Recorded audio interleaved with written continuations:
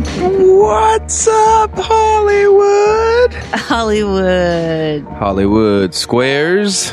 What's up, podcasters? What's up, Hollywood Squares? What's up, world of Harold and Modcast fans? What's up, the Harold and Modcasterinos, Castantinos? Anything up? Anything like any bee in your bonnet right now? We got lots to talk about today, folks. It's very exciting stuff. We have a customer service fucking throwdown. With Amazon.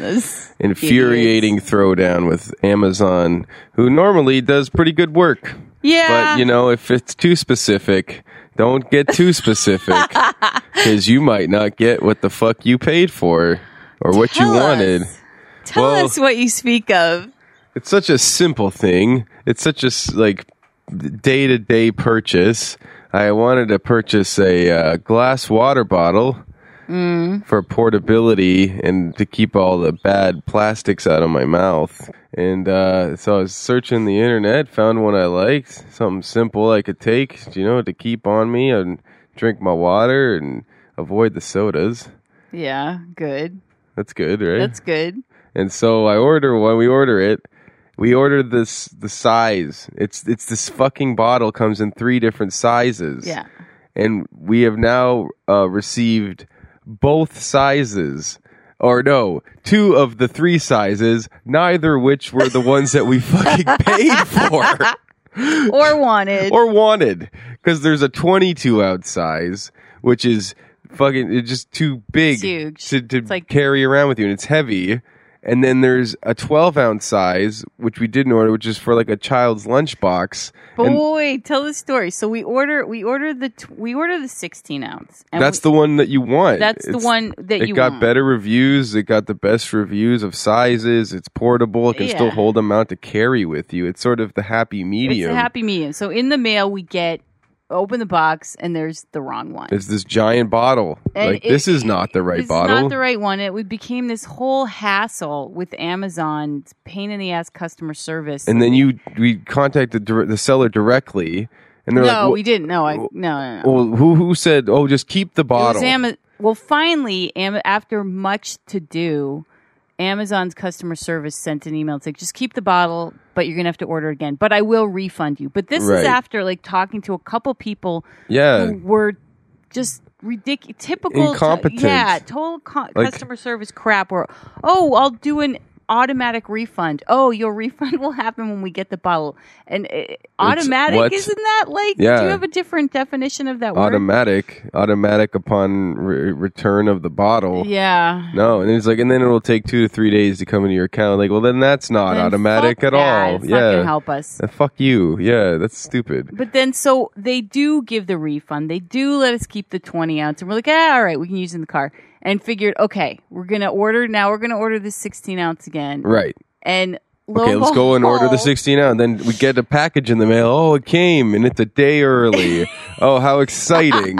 to have this water bottle because it's fucking glass and it's fucking healthy for you. Oh, that's a great, great thing. And you open it up, and it's like a thimble-sized little bottle. What the fuck is this? The wrong one. And then it has a little tag, and it has a paper tag that's around the neck of the bottle that says what size it is. How do you screw that up? So it's you're just careless and not paying attention in this giant warehouse. And it's all glass bottles are the same bottles. But now we're going to have a collection of these bottles by the end of this. I'm not doing this again. I'm not ordering. I'm not taking that chance. But this prompts me to wonder, has Amazon literally, because like you said, for the longest time, they did a really efficient job. I mean, you rely on them at Christmas because if you have Prime, you can get it in 2 days, and you can get lots of stuff in 2 days. But have they gotten to the point where they're too big and they're fucking up? I don't know. This has never happened to me to this extent where it's just what is going on? Pay a small amount of attention, because just the back and forth. When things go right in Amazon, you don't notice, but as soon as something goes wrong, you're like, oh my god, this is a big fucking to do. Yeah, you got to return it, and you got to go to UPS, and then you have to pay the fucking return fee, which is $8 depending on what you ordered, and then it goes to Vegas, and then you have to order the other one again. And it gets back, and all of a sudden it's no longer as simple as walking into a store with product in hand and swapping it out. Thing. Like, yeah, when things are working well, you don't notice. And then all of a sudden, when something goes wrong and there's a small problem is just innately going to be a much bigger fucking to do. And you have to talk to someone to like verify that you had the wrong thing. And talking to them is a nightmare. And they don't know what the fuck's going on. They don't know what the fuck. But, and you know, I used this example with them when I wrote the email to them, is LL Beans, a fine manufacturer made in the U.S. in Maine that I grew up with, and we purchased a lot of things from them. A fine manufacturer. Fine American manufacturer. Give us some money, LL Beans. Sponsor our podcast. We'll be wearing duck boots every episode. We will. Every episode. We'll be in duck boots. But they do something. Now, they don't have the Prime membership thing where most companies don't. Where you can order something and they do have free shipping, but it's all free shipping, all of it. There's no minimum purchase. You don't get it in 2 days, and especially coming to California from Maine, it's tough. But when there's a problem, this is what they do: you call them up and you say, "Hey, you sent me the wrong thing," and they go, "Oh no, we're so sorry. Let me walk through the catalog with you. What did you want?" The rep, so nice, goes through it on the phone with you, finds the right item, ships it back. You already have the refund thing. Well, the thing about that is the people on the phone, they know the merchandise. Yeah, they do. That's the key important thing here. Because with Amazon, when they sell everything, if it's a keychain or a water bottle or a bedspread, they don't know what the fuck you ordered. Like all they can do is they know as much as you do because everything is there now. Groceries, for fuck's sakes, you can order groceries and have them delivered to your doorstep. So yeah, like I mean, kudos to LB for keeping everything. Like, most companies should do that, especially American companies. You know, good customer service goes a long way. Goes such a long way. Oh my god, like it ensures brand loyalty. It ensures it. I have to say, I'm very loyal to them. Lock and key, man. But you know, I have a lot of services with Amazon. I use the Prime. I have the Cloud Drive. I have their music library. Yeah, and then I do order a lot of instant stream, the movies, the TV. It's everything. It's a one-stop hub. But as someone, like back when I worked for a company that were a reseller of hardware, software products for entertainment, and they had big competitors like Amazon, and they squashed all the little guys. And I remember like thinking that a little bit, you know, it's kind of like the shop around the corner, the you've got mail thing, where the big guy comes around and all the like little retailers, the only thing they can do is like be one of their retailers, sell through them, because you really can't compete with Amazon today. No way. Yeah, it's a monopoly. Which kind of sucks. It's an online monopoly. I wasn't bothered by that until they fucked me with this order. And this isn't the only time I've had issues with them. And it is a pain in the fucking ass. So it's like I have to shout out to LL Beans because they do a great job and they make life easier for you. So and they make good products. They make good products. Yeah, they make good lifestyle duck boots for everyone. Duck boots all around. Tote bags all around. Duffel bags and slippers. Who wants some? So that's kind of our customer service saga. Customer service. It's on our minds. It just came up. It literally just happened. And, you know, I order stuff from it. And that's the other thing. I'm still going to continue to order things from Amazon, especially because, generally speaking, with books, graphic novels, collectible stuff, it's always 10-20% cheaper. Right. Always. No matter what. It's like you're always going to get a discount. And if the shipping's free, who cares? So, yeah. So that's what happened. But we have a lot less sort of aggravating things to discuss. Well, it's Sunday Bloody Sunday time. Sunday Bloody Sunday. Sunday Bloody Sunday. All the TV we watch on Sunday has blood and guts, and it's Bloody Sunday, and you're gonna get killed. Watch out on Sunday. Fuck you. Yep. So Walking Dead is almost at a conclusion for season 5. And what an episode it was this week. It was a great episode this week. You knew it was going to be good when they started off with like 9 Inch Nails. Yes. Or Trent Reznor's solo stuff right up top. Right up top. That was awesome. Right? Wait, they put in like the freaking Aiden's Run mix or something. Yeah. And Aiden has pretty good taste in music. Apparently, I mean, the guy he was a little more interesting than we thought he was. Yeah, we kind of didn't give him enough credit. He could have been the DJ at the party at least, you know? Jeez Louise, that was fucking awesome. Fucking awesome. That scene was kind of haunting. It opens up with Daryl Deanna putting in the CD of her dead with the husband and I guess their other the son. Other son, maybe. yeah. No, that's the other son. Yeah, the other son. And as that is happening, Carol is making a casserole. Did you just burp? Casserole. I just burped and said casserole. I just burped. I just ate casserole. Yeah, well, they didn't eat her casserole because they leave it on the door. They don't touch it. Yeah, they leave it on the doorstep. And they burn her note, which is a declaration of war. Yeah, it's definitely a statement. She puts this, "We're so sorry for your loss" note with the casserole, leaves it. Yep. And then Deanna burns it. Takes the note into the house and burns it by the candle, from a candle or with a candle. Yeah. And then, of course, awesome. Stupid Nicholas is on videotape telling her lies of what happened. A coward and a liar. A coward Nicholas? And a liar. Those usually go hand in hand anyway. Saying that Glenn is responsible for her son dying when, of course, he was. Well, Aiden was really, it was his own fault because he shot the grenade at the, the riot cop, which is also just shows they clearly have so little experience in the field, in their field. Because it's like, if that's a riot cop, they dealt with riot cops in the prison. Right, so they know. And they know, and he was just shooting at his chest. He clearly has armor on. He might have a flash grenade. He might have, a percussive grenade. Who knows? And he did, and it fucking blew up, and Aiden ended up impaling himself in 3 different places. But Nicholas ran instead of helping them. Had he stayed, the two of them, because it was, remember, Noah had to fend off the walkers. I still don't think they could have got him off that, Well, he was dead. He was impaled through the guts. And through the shoulder. He was probably going to die. Yeah, he was probably going to die. But they could have maybe gotten him off and he died in the truck instead of being Ripped eaten alive. Eaten alive, or just put a bullet in his head. Something. Yeah, either way, Nicholas is a horrible coward. Yeah, and then he said, and then he lied about the whole thing with Noah. He said that Glenn was pushing his door open when in fact he was the one pushing the door, and he a scared fucking coward. killed Noah. Like a cold, yellow-bellied fucking codfish fucking coward. Yep. Yeah, and then what else did he say? Well, that's the thing we were saying. It's like Glenn should have just fucking killed him and left him there. He should have. Because why have this guy come back? And then Glenn goes and talks to him this episode. He's like, look, buddy, I'm going to keep this short.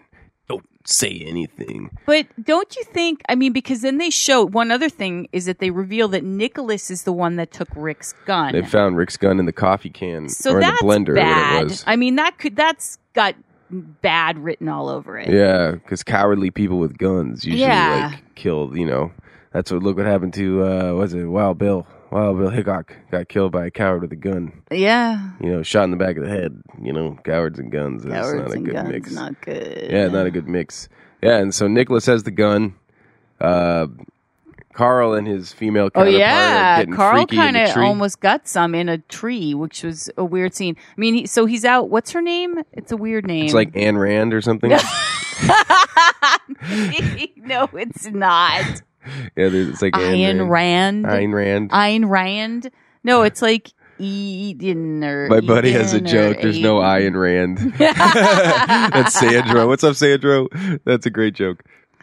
Yeah, no, so he's with the girl who's kind of a rebel, and she was one who was out, like they were in the world. And they were just, she likes to sneak off and, trounce around. Run free in the free. They have a frolic scene. In the frolic. We like to frolic. We frolic. Frolic together. We like to frolic in the trees. We like to kill the zombies and then frolic. Yep. Yeah, they do. They went on a little frolicking. They went on a frolic, and then they zombies are coming, and they go into this hollowed out tree, which you pointed out seems sort of a fucking stupid. death trap. Yeah, I know. Like, what are you doing? Because there's this small pack of walkers, and we'll just go into this hollowed out tree where there's literally nowhere to leave, and it's just opened enough to fit their 2 living bodies inside. So they almost kiss. But Carl pussies out. And he's like, fuck, I'm scared of you too. He touches her hand. No, she touches his hand. Well, she says, I'm scared of you. No. But first, because she was like, oh, I'm scared of you.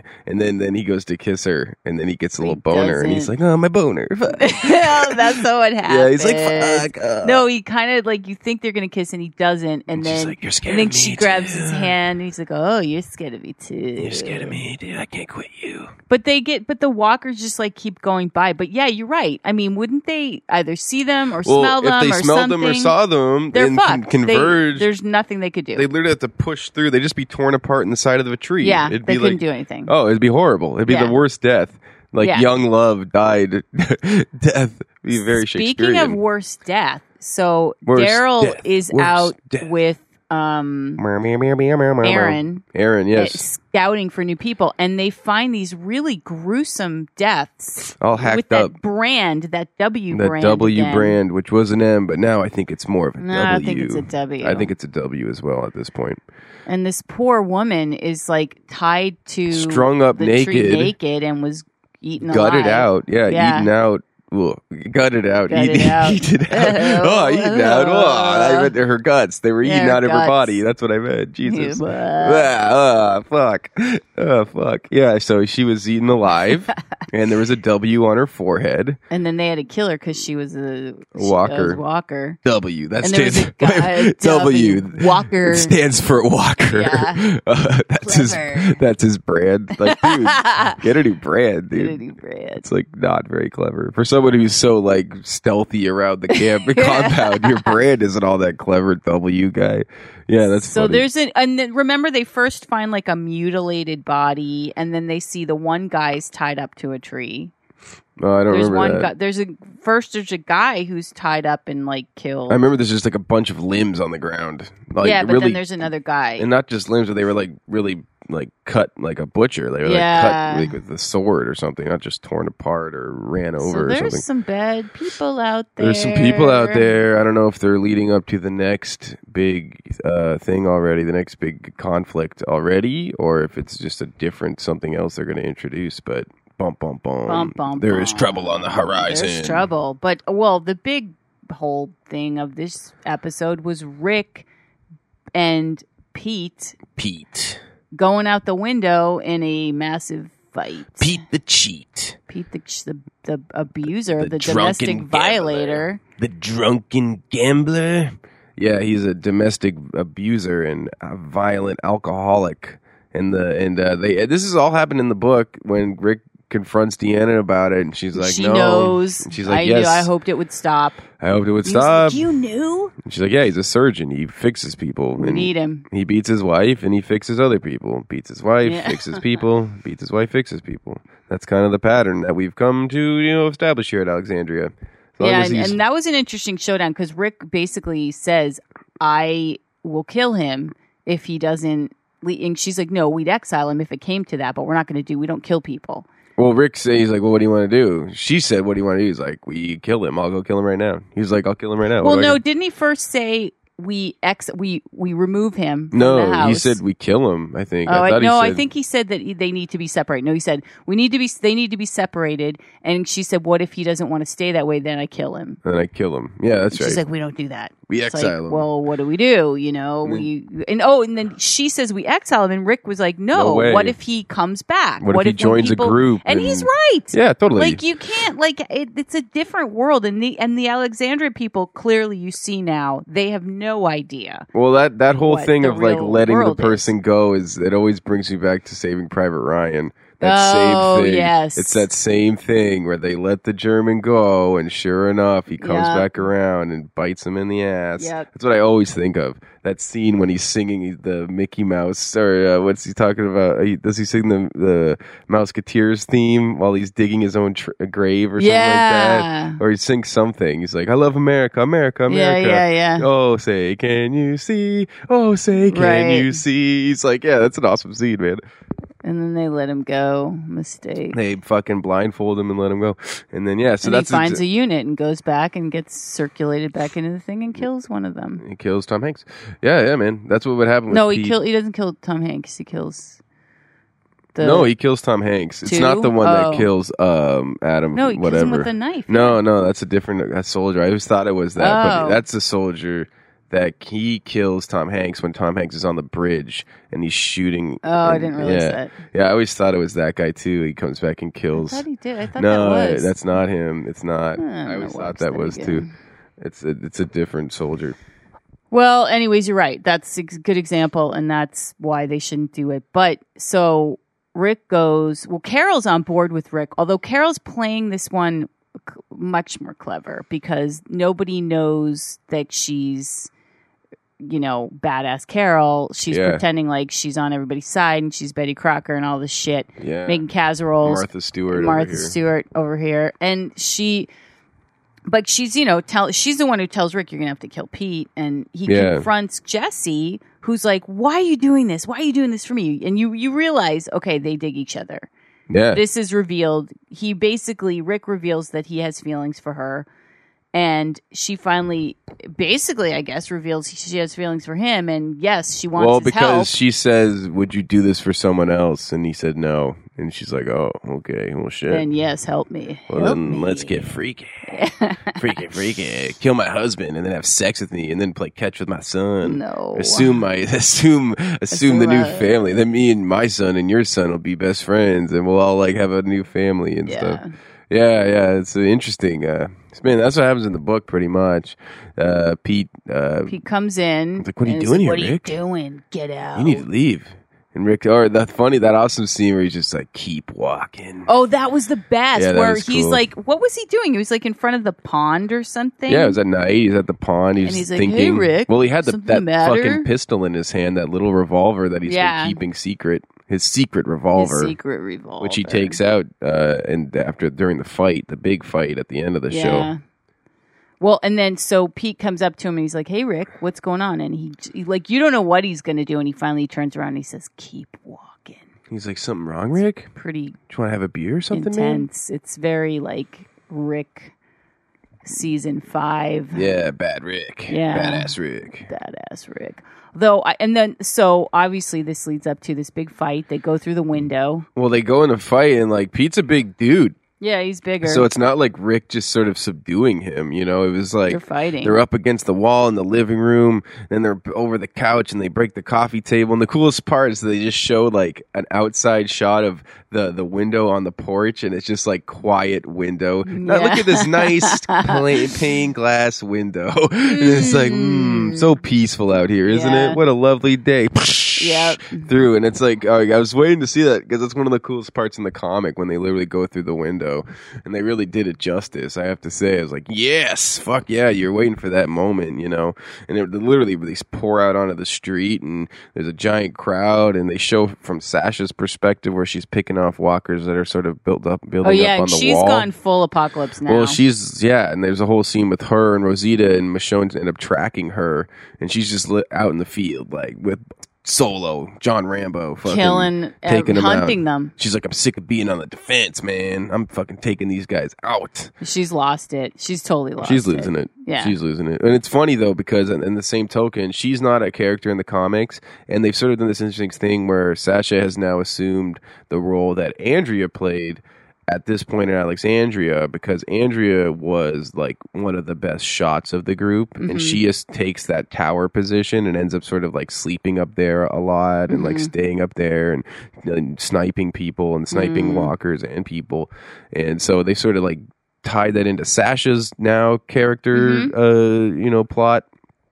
And then now also this other plot of her just being fucking losing it. And Michonne having to, come and save her. She almost gets bitten. She gets fucking pinned down by a zombie. She's putting people in danger, actually. Yeah. And so it's cool, though, to see her because she's up there sniping. And then she sees, people on the inside of Alexandria all, running towards something that she doesn't know what it is. And then it cuts back to the fight, and they're fucking blah, blah, and they're bloody, and he's got him from behind. Super bloody. Yeah, and then, Carl's like, Dad, stop. And he's like, get out of here. And Jesse's like, Pete, stop, and he's like, fuck off. And then Rick gets the better of him, and Deanna comes, and Rick's having this basically speech about. Well, he pulls the gun on it because these other people come and he's like, "What are you gonna do? I got a gun, stupid." Yeah, and that's when I thought they were gonna have Nicholas pull his gun and they changed that scene a little bit, but they didn't. I thought that was gonna happen. Nick pulls a gun and then Rick shoots Nick, but they kept it true to the comic where they have this cool back and forth, Deanna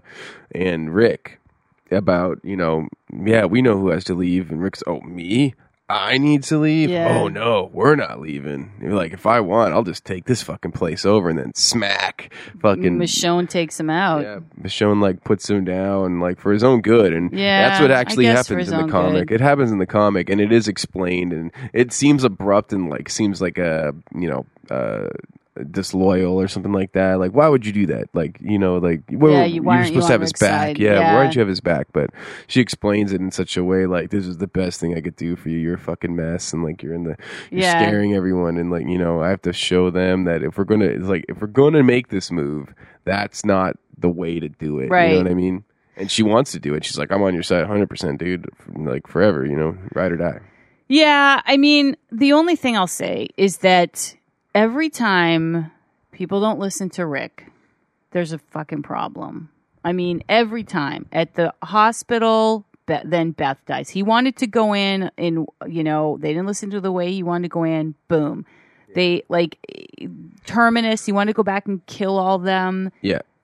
Bob's legs get eaten. Well, it's one of those things where they're like, you're our fearless leader until we disagree with you, and then all of a sudden they keep disagreeing with well him. That's what happened again when they met Aaron. He's like, no, we're not doing that, and they're like, but we want to do that, but we want to, the barn smells like horse poop. Yeah. It's like Daryl that shouldn't be from you. That's from Eugene or something. Daryl's like, kind of smells in here. It's like, dude, you haven't bathed in since the apocalypse. Yeah, you kind of smell in here. You smell like horse pucky. Yeah, that's funny. It's true though. But that's more of a TV show thing. They're not as resistant to Rick in the comic as much. It's more sort of they're more agreeable as a group when they decide to go and this sort of thing outside of the obvious sort of plot twisting, disagreeing stuff. But yeah, I mean, it's true. It continually happens. I don't know if that's going to happen to the same effect this time, because it's not really going against Rick. It's just kind of pouring the bucket of water on your drunk friend. Yeah, you're right. That's probably, though they show in the previews for the season finale that they're all sitting around in a kumbaya circle, with the campfire saying, we have to talk. Deanna says, I'm here to talk about Rick Grimes. And he clearly gets isolated into a house by himself. He gets put into a house where he has to stay there, and it's guarded by people. That's what happens in the comic. And they actually it's cool because the way they have his face bandaged is very similar to the comic, because it doesn't really even look like real bandages, because it's these little pieces of medical tape all over his face. But that's sort of how Kirkman or whoever drew it in the comic. So that was actually a pretty cool nod to the comic. Just watching the previews for next episode, it's oh, that's exactly how they sort of placed them. It almost looks like Sin City, kind of it did. That's what I thought. With Marv, when Marv gets the cuts on his face, and they really stand out, these little pieces of tape and bandages. It's really cool.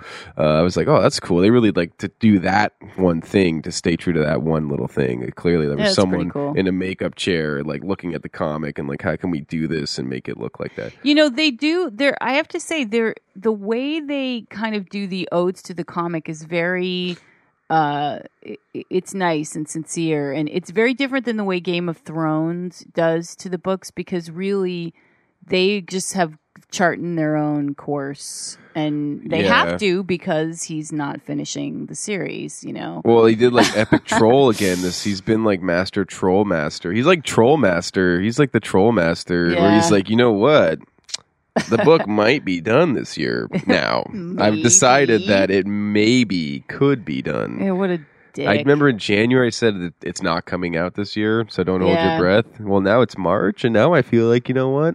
I think it might actually come out, Might, but might not. But might not. He didn't confirm that it would. He just put it out there that it's not 100% not coming out, which is fuck off, you troll. Yeah, well, and then you don't get, and interestingly enough, he's not involved in this season. Yeah, that's funny. And that's funny too. It's not surprising, because I'm sure that they have to come up with an ending, and they have to, for the series, I'm sure, they're, I don't know how many seasons they're going to do, but I wouldn't guess it's going to go more than 7.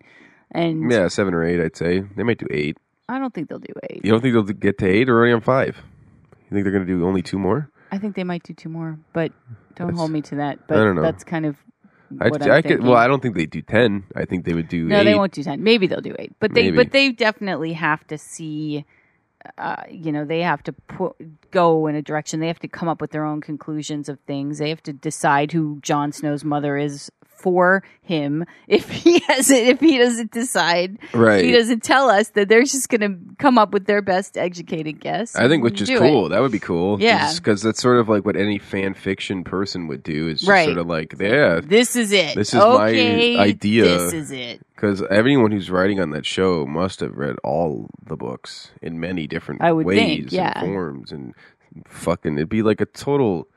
Like, you'd have to write, like, a thesis. Like, you have to do, like, a fucking advanced degree fucking thesis to write on that show. Fuck yeah. You know, there's so much source material. It'd be like studying the history of a real civilization that existed. Languages, all kinds of stuff. I mean, think about that. They have to have people doing the different languages. And houses, all these different houses and family trees and shit. Yeah, no, it's almost like you are being a historian. Yeah, you are. It's sort of like Tolkien world. Yeah, it is like Tolkien, it's totally world like Tolkien is world. Similar, like it's also being like a. It's funny because it's a history. You're like being a historian of a thing that never existed. That never was or never will be. Yeah. But you're getting on TV, right? It's pretty funny. It's like reading the zombie survival guide. It's like you're reading up like it's an almanac on something like that will never happen. Yeah. I mean, I don't know if you're worse for writing it or for reading it, but I've read it though, so. Like the CDC folks always say, hey, it can't hurt for people to know this shit because in an emergency situation, a lot of this stuff rings applies. true. Yeah, it all applies to the same basic thing. And to be honest, if you read the Zombie Survival Guide by Max Brooks, there's a lot of stuff in there that just seems like it was pulled out of like earthquake survival tactic or tsunami survival rules. Probably was. Yeah, I'm sure he's probably read all of that stuff and then sort of took the pieces that he felt could apply to a zombie apocalypse and then added in the addition of The Walking Dead, you know what I mean? Of The Walking Undead or whatever it is. Because those are the same things. Well, but it's cool. In terms of this episode, it was fucking awesome, man. It was awesome. And it really sets up a 90-minute season finale, which we have to watch in a really cool bar in Seattle. That's right. While we're in Emerald City Comic Con, we'll have lots to report. It looks like a cool little bar. We actually Roanoke Park Place. Well, Seattle. It's funny because we had to research. Like the hotel doesn't have AMC. Fucking why not? You stupid. It's the W too. It's like you're at the W hotel, right? Yeah. There's a Hollywood. There's Vegas. There's everything. Everything. Yeah. You don't have AMC. And then it's fucking Comic-Con. So I'm like, okay, let's Google, Walking Dead season finale watching parties. There must be tons of those. Right. And like nothing. Unless I'm just like not on the forums. Yeah, if anyone knows of any. Yeah, if anyone knows of any. In Seattle. If anyone knows of like a Walking Dead forum. I feel like there would be something like a meetup group. We found thing. There were a bunch of meetup groups in different cities. In different cities, but not Seattle. Yeah, so it's like, fuck. So there's like this one place that's like, yeah, we show The Walking Dead. Yep. Come in and have a fucking pint. And we'll do it. Yeah, I'll do it. Beer and Walking Dead. Our season finale. Yeah. We'll fucking get it in there. Yep. They have ping pong. It's Seattle. They do cool stuff like that. Beer and ping pong, sure. Well, So, yes, I'm holding my breath. That happened. It made me jizz in my pants. Hey, now. Well, it's like that Lonely Island song where they jizz in their pants, you dude. No. Doofus. So, Justice and Doom meter for this week, we're talking about Foxcatcher. We're late to the party, but better late than never. Well, we're not late to the party because it is now on VOD. So, we're sort of late to the party because the Oscars already happened. And we didn't see it when it was theatrically released. We didn't see it when it mattered, when it was like people were going to win fucking awards for this movie, which the only reason I'm upset about it is because it's fucking brilliant tour de force, fucking holy shit. I can't believe that I didn't go see this in theaters. Yeah. And I wanted to, and then there's so many other movies. There were other things to go see. And I just didn't go see it. And it was only playing in a couple theaters, and so it's like, you got to find the right time. It just didn't happen. And then as soon as it's on VOD, it's like, yeah, Foxcatcher, let's watch that. Let's watch that. And holy fucking shit, man. Like, what a cast. What a fucking... What a story. And if you don't know the story, it's about Mark and David Schultz, who were Olympic gold medal winning wrestlers and from the U.S. and brothers. And it's the story about how Mark essentially gets seduced into this odd patronage by John DuPont, who's a billionaire of the DuPont family. Yeah, of like old money. Old money, trust money. Not just billionaire like from the fucking internet boom billionaire. Not a hip-hop mogul billionaire. No, yeah. like fucking... Old money. Oldest money family. Like Rockefeller, DuPont. Yeah, they own like granite. Yeah. They own all the granite. Well, DuPont paint, it's DuPont, the largest chemical company in the world. Any DuPont anything. Right. Yeah, and that's this guy, John DuPont, and he was like basically recruited and then seduced, and it's under the guise of wrestling and coaching, which is very weird because he doesn't know how to coach or wrestle. Yeah, and no spoilers. We might as well go like because I went in knowing. I actually heard this story as a kid in the 90s, hearing about it like sort of happened in 80s. It happened in 88, 89. 87, 88. And I remember being a young kid in like the 90s something, having my parents talk about this like rich guy who had a tank, and he would drive the tank and be like, "Can Dave come out and play with my tank?" And like this psycho like billionaire. I'm like, what is this story? And then flash forward like 20 years later, and it's this brilliant movie, and it's a real story, and it's fucking very terrifying. Tragic story. Yeah, and Channing Tatum is Mark, who is kind of in the shadow. He's also won a gold medal, but he's in the shadow of his older brother, played by Mark Ruffalo, Dave. Yeah, and who's Dave Schultz. Dave Schultz, who's very much the older brother, kind of coaching him, and father figure, because Dave has a wife, Dave has kids, Mark is a single man living in a fucking crummy apartment, doing like interviews at schools in front of 20 snot-nosed kids talking about his gold medal, and it's just he's eating like a ramen with he's just miserable. It just seems like a really miserable existence. And the funny thing, after you watch the movie, there's one line that Mark says to David as they're training is like, "Hey man, have you been calling my house and just hanging up?" And he's like, "What? No." And then like they never address it again. And they're like, "Okay, let's get to training." And then you like after watching the movie, you're like, "Holy fucking shit!" Like this DuPont, this guy DuPont. He was upset. He was clearly upset. I mean, he's probably homosexual, but they kind of flirt with that in the film. Yeah, but he's obsessed with Mark, and he brings him to and he gets him at a point where a lot of people are vulnerable, where he's in the shadow of his brother, and he says, "I'm going to push you forward. You're going to train in my facilities." Gorgeous and he's going to pay him, and he said $25,000 a year, and now that sounds like nothing, but again, this is 87, and he's like broke, and all you have to, and you get living, you get not just living, a chalet to live in, and like you get to train in these amazing brand new facilities that are privately owned and operated. It's not a public gym, and this giant like 1,000-acre farm and hunting grounds and bird watching. It's insane. And Mark, it's like this dream come true. He flies him out on a helicopter and like lands, like how you're like totally seduced, and he goes back and tells his brother like, "Hey man, we got to do this." And David's like, I got a family here. I'm not going to move.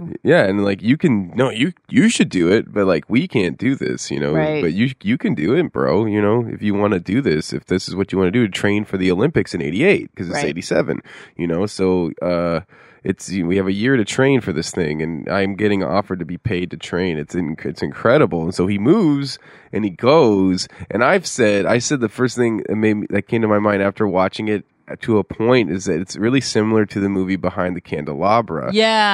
Which is the story of Liberace, which it's like the parallels are, it's incredible.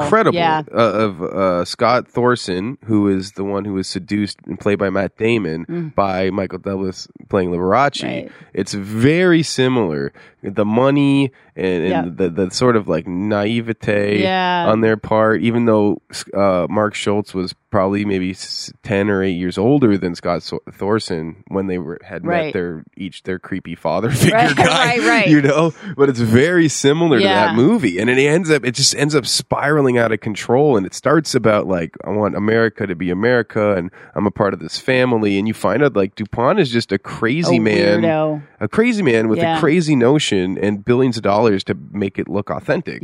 And like he has no background in wrestling, but he was a triathlete. After I went and did like research and watched real documentaries about John DuPont, And they're so total like propaganda documentaries of that like, this is John DuPont. Himself, yeah. They're really funny propaganda videos. Yeah. Like, this is John, and John is a friend to everyone. A friend of everyone, a regular American Joe. Yeah. Like, and he likes to fish in his pond, and he likes to swim and super 80s and coach propaganda. kids, and like he's around kids. He's around. It's weird to think because he's a fucking psycho. What happens is, fast forward, he kills David Schultz.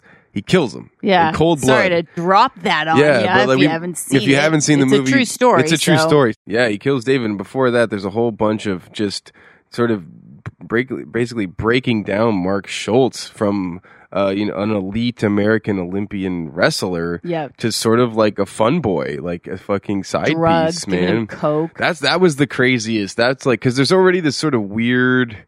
He's always like, you want a drink? Oh, no, I shouldn't. Oh, yeah, good. Yes, you're training. Good. Yeah. Because he's always drinking a scotch or a whiskey, DuPont. Right. Well, he's probably an alcoholic. Yeah, and clearly a drug addict. And like, and he has all that money. Right. And he orders this tank and it's delivered and they don't have a 50 caliber gun that's supposed to be mounted on the top. So he makes him take it back. Yeah, and there's like soldiers. It's like, how did you get crazy. this? Because the DuPont family made all the ammunition for the Civil War or something like that. Holy shit. So they have this like deep relationship with the American military. Yeah. So John DuPont would be like, I want a tank. Yeah. I want Get me a tank. Get me a tank. Get me a Sherman tank. Oh, man. Yeah. And so there's all these little things. And the craziest part is they're on the helicopter and they're flying to this party, an award thing show. Where he's getting an award and he's writing a speech award. for Channing Tatum to read, introducing him. That's really like total like I love this. He's the man, greatest. He's a father figure to me. It's clearly he just is creating. Because we should also say he has this issue with his mother. Like they all do. His mother, who is this 90s, played by Vanessa Redgrave, who's amazing, super old money, like horse breeder and racer champion, horse breeder woman. Growing up in just like the most elite of elite American lifestyles. Hates wrestling. Thinks it's low class. It's a low sport. Yeah. Anything like that is low to them. If it's not water polo or fox hunting or or polo, cricket, horse racing, there's a handful of things. And tennis, maybe. Tennis, racket sports, sure, badminton, tennis.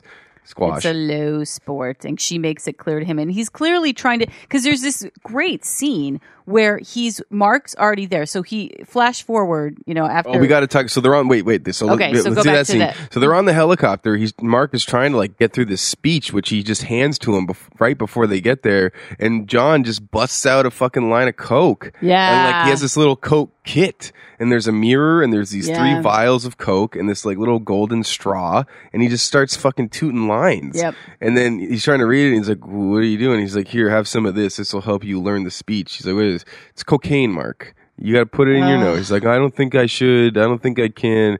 Just take the vial, and put it on the mirror, and just tap it out. Then take the straw and you put it up your nose." He's like, "Do I do it the whole thing? Go ahead, go ahead, do it." And so he's coked out. He's trying to he's trying to read this speech with clearly like grammar that's over his head, words that are over his head. And it's a great scene because they're like doing Coke on a helicopter. Yeah. You know what I mean? It's insane. And they get to this sort of totally like upper crust, like 1%er kind of dinner gala thing where I don't know if it's just to honor John DuPont because he can he has enough money to honor himself, like how Donald Sterling does. Right. Yeah, he does. Buy awards for himself. Yeah. And so the opening speech is Mark saying like, "This man is a father figure to me, the Golden Eagle." Yeah, that's right. He tells him to call him either Eagle or Golden Eagle. Well, he's like, "Now that we're friends, most people just call me Eagle or Golden Eagle." Yeah, it's or John. It's creepy. Or Coach. Or Coach. And like, it's like Coach John, Coach Eagle, you know what I mean? So he introduces him as the Golden Eagle, John DuPont, at this, and he's coked out of his head, and he's never done it before, and he's an elite athlete. I know, it's so sad. It's terribly sad. Yeah. It's just, because it just goes from bad to worse, because he starts doing coke, and now all the other wrestlers, cut to that scene. To that scene where he's like, John DuPont sitting in his little like lawn chair, and he has his whiskey, and Mark's like cutting his hair with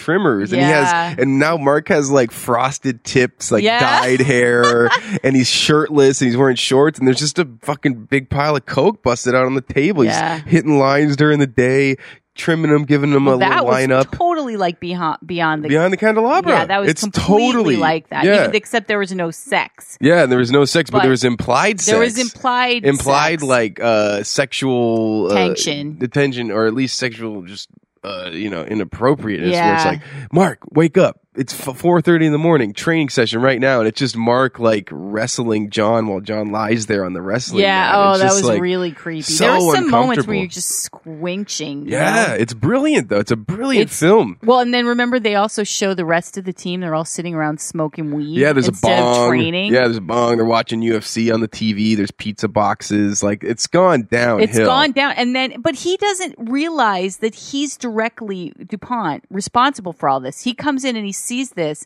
and he's like, why is the gym empty? Or because he goes to the gym first, there's no one in there. He's like, why is there no one in the gym? Why aren't they training?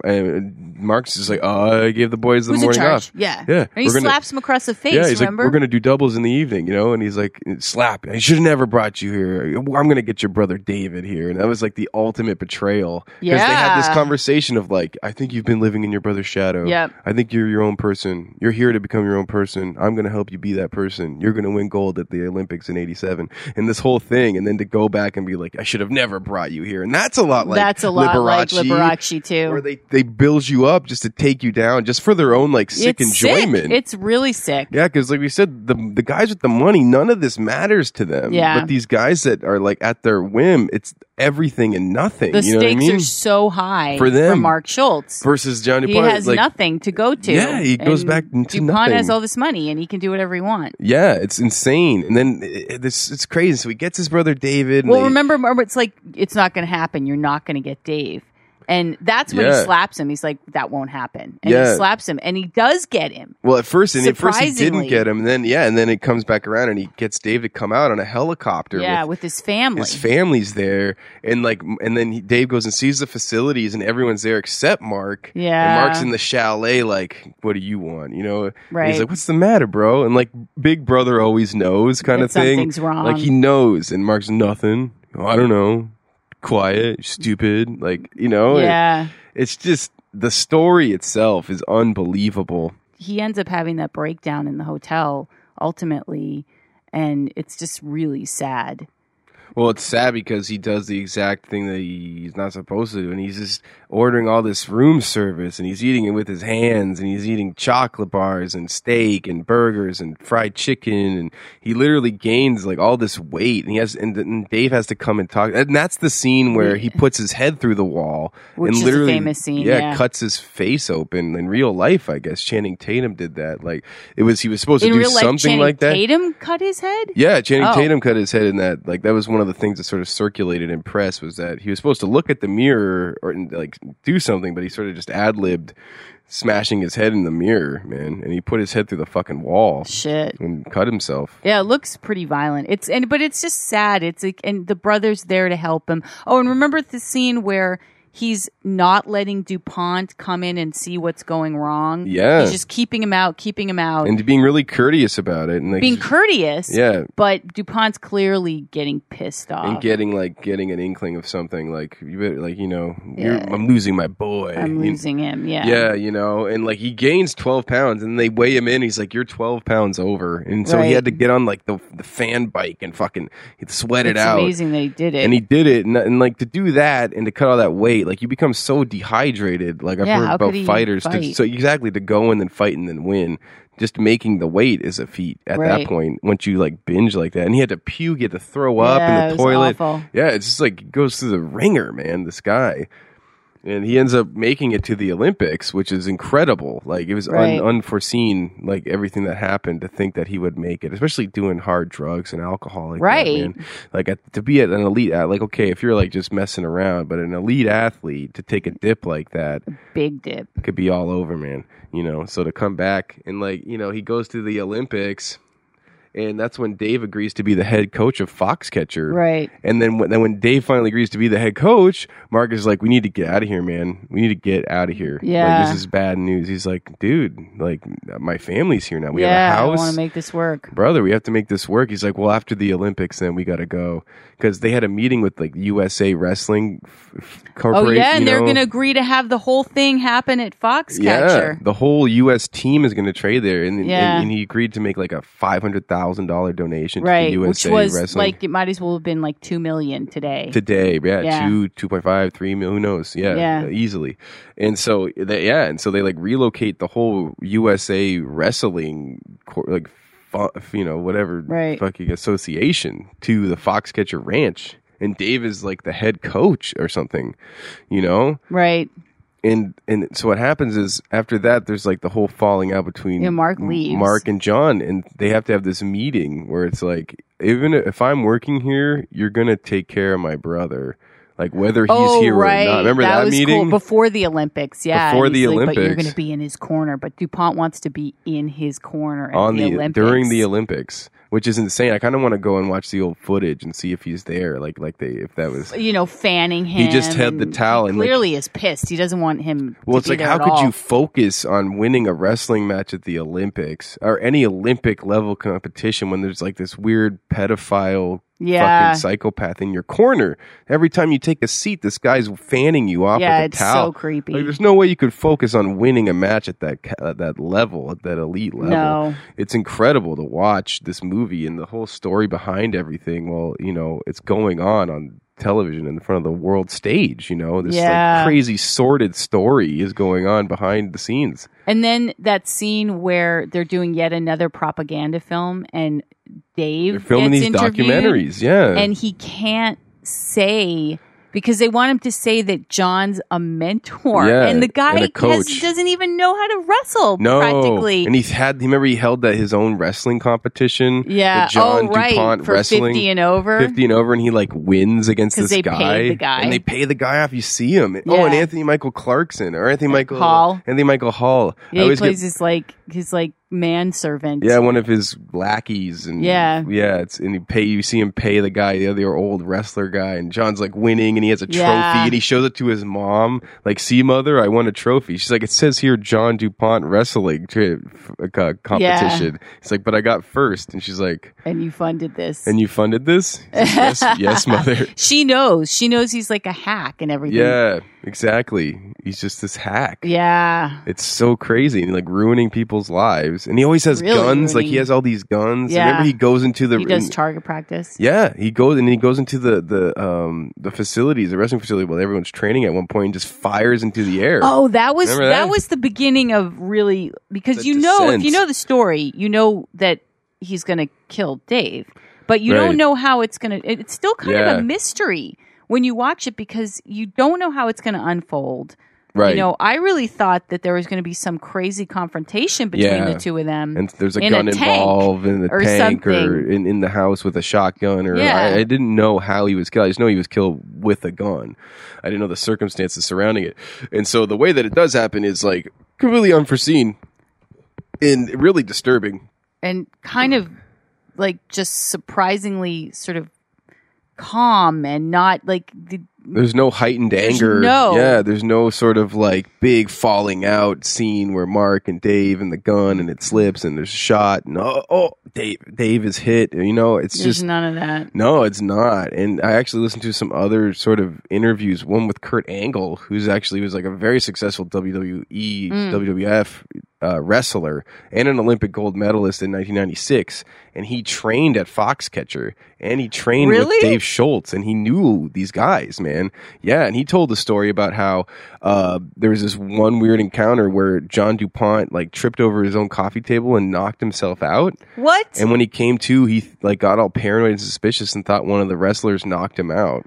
Oh, yeah, it's so weird. And then he went and started questioning people. And he's like, Kurt said, he thought I did it, even though I wasn't even there when that happened. Like, I wasn't even in the Foxcatcher facility. I wasn't living there at the time. Wow. And then he went and took a rifle and pulled it on one of the wrestlers and accused him, like, did you do this to me? Like, I want you gone. And that guy left. And he's like, we all saw these signs, and no one was willing to like talk to him or say that you need help because he's paying everybody. Yeah, he's delusional. And so like there was signs. He's like, I feel sort of guilty because, you know, for someone like Dave. Well, who would have listened though? I mean, like, if they had gone to the cops, they would have been like, well, the cops come there. The cops, remember they showed that scene? The cops train. They do fire range. He probably gives them money for stuff. Sure he does. Yeah, he probably pays for all their ammunition or whatever, you know? Who knows how deep it goes?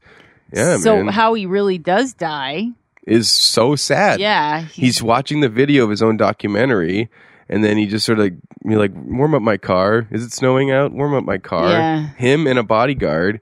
They just drive up to one of the many houses on the, you know, the grounds. Right. And Dave's out there working on his car. Yeah. His kids are in the house with his wife. Yeah.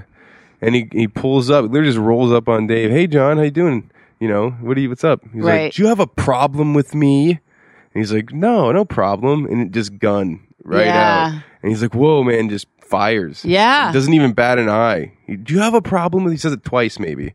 And then the guy in the seat, the bodyguard's like, no, John, stop. After he starts shooting, then he gets out and hides behind the wheel well. And then the wife comes out and he points the gun at the wife. Yeah. And then she runs back inside and then he shoots Dave in the back. He shot Dave 3 times, and twice in the back, once in the gut or whatever, in the chest, and then twice in the back. Yeah. And then they call the cops, and the cops come. And actually, they don't show this, but there was like a 3-day standoff with the FBI where John DuPont was trying to make demands, right? And trying to negotiate and his surrender or something like that. And he ends up just getting apprehended and arrested and spends the rest of his life in prison. But you know. It's funny that he couldn't buy his way out of there, you know? Like with $1 billion it's in this country with the legal system the way it is. I guess it was too like dead to rights. And there was witnesses. Yeah, witnesses. Yeah. It's insane. I feel like with that kind of like old family money, now like anybody like almost can buy their way out of stuff. Well, look at Durst. I mean, the Durst, the Jinx. You know, that's happening right now, and he could very well get off again on this one. Another white billionaire, old crazy man. Yeah, who just kills people for fun. Well, and he seemed to be a narcissistic, potentially serial killer. I mean, DuPont is definitely crazy sociopath. I mean, narcissist, sociopath. Yeah, living in a bubble. A lot of those guys, they live in this crazy billionaire bubble where like you could never relate to them, really, right? Unless you had that same sort of money and old family status. Yep. Everyone else is sort of like an underling, a peon. It's insane. It's a weird place to have, you know, your whole perspective. Yeah, totally isolating. But it very much felt not only behind the candelabra, but it felt a little Bates Motel. It felt a little like his relationship with the mother was totally Norman Bates, man. Yeah, and she was in a wheelchair and everything. It's just that she was alive. Oh, and then the mom does die. Yeah, during that could have been time. A trigger point for him. I'm sure it didn't help. Yeah, it must have been a trigger point for him. But yeah, it was very Bates Motel. He's constantly trying to win her approval, and he has no real skills, but he has all this money at his disposal. Right. And it's insane. She doesn't approve. Never. She never ends up approving. Him. Yeah. And he's trying to be like a coach in the wrestling when they're in the wrestling and they're training, and he's like, okay, so this is what you do. This works for me every time. Hand over hand, then you shoot. And everyone's and like Dave's sitting there watching him, listening, because his mother comes in and starts watching what he's doing, and he's trying to pretend like he's the coach. Yeah, he's clearly not. He doesn't. He's never done any wrestling. Yeah. Yeah. But he was a triathlete, so he did have like athletic skill, or not skill, or just, you know, he did that. But what do you think of? I mean, Carell got all the accolades this season. So did Mark Ruffalo, and Ruffalo was phenomenal. Ruffalo was crazy good. Carell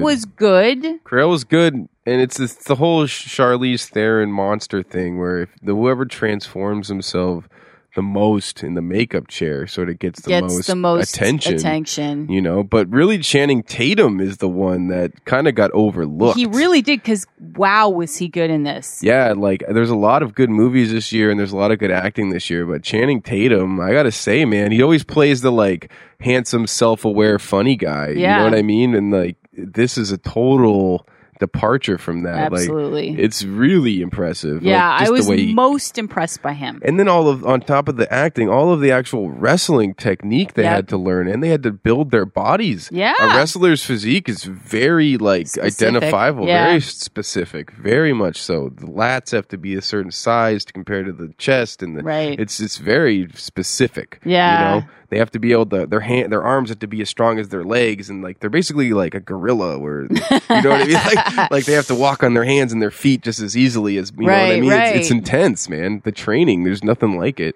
Yeah. So it's to do that in itself is a feat, and then to do that and work it into a movie and really sell that character. He Mark Schultz. I mean, again, Ruffalo's phenomenal. And Carell's very good. Very good. Channing Tatum was the one that to me got overlooked and stood out. And Ruffalo too, though. It's like, fuck, the way Ruffalo sort of carried his hands and his sort of gait and walking, and it's just like, wow, man. Especially because Dave is dead, right? You know, Mark is still alive. So we didn't have him to talk to Mark and Mark and Channing spent a lot of time together, and Mark trained Channing in wrestling for the role. Wow. Okay. Whereas Mark, you know, Ruffalo didn't get to meet him. He'd have to watch interviews and talk to his friends, talk to his training partners and stuff. Yeah, and learn how to wrestle, and not just learn how to wrestle. Yeah. Learn how to wrestle well enough where you can do scenes that you're like teaching people technique. Yep. You know, and make that look realistic to guys that are real wrestlers. No, it was the film. I would give it a 9.5. Yeah, like 9.5. Yeah, fucking, it's up there. Yeah, it was brilliant. I was in Bennett Miller, the director. The way that the shot composition, the scenes, the way it progressed, and it was 2 hours, but it didn't feel that way. It didn't feel that way. No, it was 2 in a bit, but I was into it the whole time, beginning to end. They had me from the beginning. I was like, oh shit, and then like once you see them acting as these people, you're like, okay, let's keep this going. Right. And once John DuPont's introduced, you're like, I'm on board with this. This is very many multiple layers of characters and plot. You know, I was like, it's wow. slow and it's very kind of grim. I wouldn't call it looking. slow though. Well, the pacing for a lot of people who are used to kind of getting to things fast. Yeah, it's a very sort of quiet, introspective beginning. Especially the introduction. Yeah, it is. And it takes its time setting up who this person is, Mark Schultz. It unfolds, but then it picks up really quickly, exponentially, kind of. Yeah, because you forget that it was slow in the beginning once it gets into sort of like I didn't mind, but some people do mind that. Some of the reviews from users I've read say that it was too slow for them. It's like, no way. Just enjoy it. Take your second. Take a second. We should all take a second and more watch with it. films. Yeah, with film, and just give it a beat, man, and you'll be surprised how much more fulfilled you will be. There's so much the viewing there. Experience. It's one of those films where you're watching, going, shit, like fuck, holy shit, man. And I like those stories where it's like manipulation and you don't know what to do and you feel trapped, and it's intense, you know. And then you feel committed and you don't want to let people down, and it was. I still haven't seen Whiplash. That's the next one. We got to see that one. We'll definitely see that one. I mean, you got to hand it. Last year's Oscars and last year's like Oscar movies were fucking good, man. Yeah. They were. It was a great list. It was an incredible group of list films this year. And the more I watch of them, the more I'm like, wow, that was one of the best years in movies. You know what's funny? Because I read a bunch of online reviews going up to the Oscars where people were complaining about how it was a horrible year for movies. I was like, what are you talking about? Who are these people? Like, certain critics were saying that it was a bad year for movies. I was like, are you kidding me? No. This was like one of the best years for movies I've seen in years, you know? And Foxcatcher, and if Whiplash is even as remotely as good as all these people have, touted it as being, that's just like another great movie. It's just... there's been so many good movies last year. So many. We also did not see American Sniper, so there's that. Selma and Whiplash are the ones we kind of need to fulfill. We need to finish on our Oscar quest. Yeah, but justice for Foxcatcher. Justice. Much justice. Well, I don't know if I think that might be it for us this week. Yeah, I think there's another installment of the Harold and Modcast. But we're going to Emerald City Comic Con. If your mom asks. In Seattle. In Seattle. We're going to go hang out with Fraser Crane. And Niles Crane. Oh, yeah. House Crane. Old Fraser Crane. Neither one of us have been there. No, so. I've never been to Seattle. I've never been to the Windy City. That's not the Windy City of Seattle. Dummy. Oh, yeah, the old Windy City. Isn't that what they used to call it? Isn't it the Rainy City? Yeah, I don't think it's referred to that way. Oh. It's the Seattle is the grunge capital of the world. That's true. And also the losers of this year's Super Bowl. Yes. The losing city. The losing city. We won't wear our Pats shirts. Yeah, there. you'll wear your Pats shirt. No, I won't. I don't want to get beat up in the streets. I know, right? Well, Seattle people, they're peaceful. If you wore that in Philly, you'd get killed. I'd you'd get killed. beaten to death. Yep. I was just gonna get a cheesesteak, and now I'm in a gang fight. Like, what the fuck, you animals? What are you doing? That's so funny. It's fucking crazy. Yes. So we'll be there covering the con and also the season finale of Walking Dead, and we'll have much to say because it's a 90-minute episode. So we'll have 90 minutes of talking. Yeah. Every minute will be discussed here on the Hell in My Past. Yes. So, salut, servus. And see ya, sayonara. Bugger off. Bugger off, jerks. Jerks. This is the Herald of Podcast saying, bugger off, jerks. See ya. See you later, fags.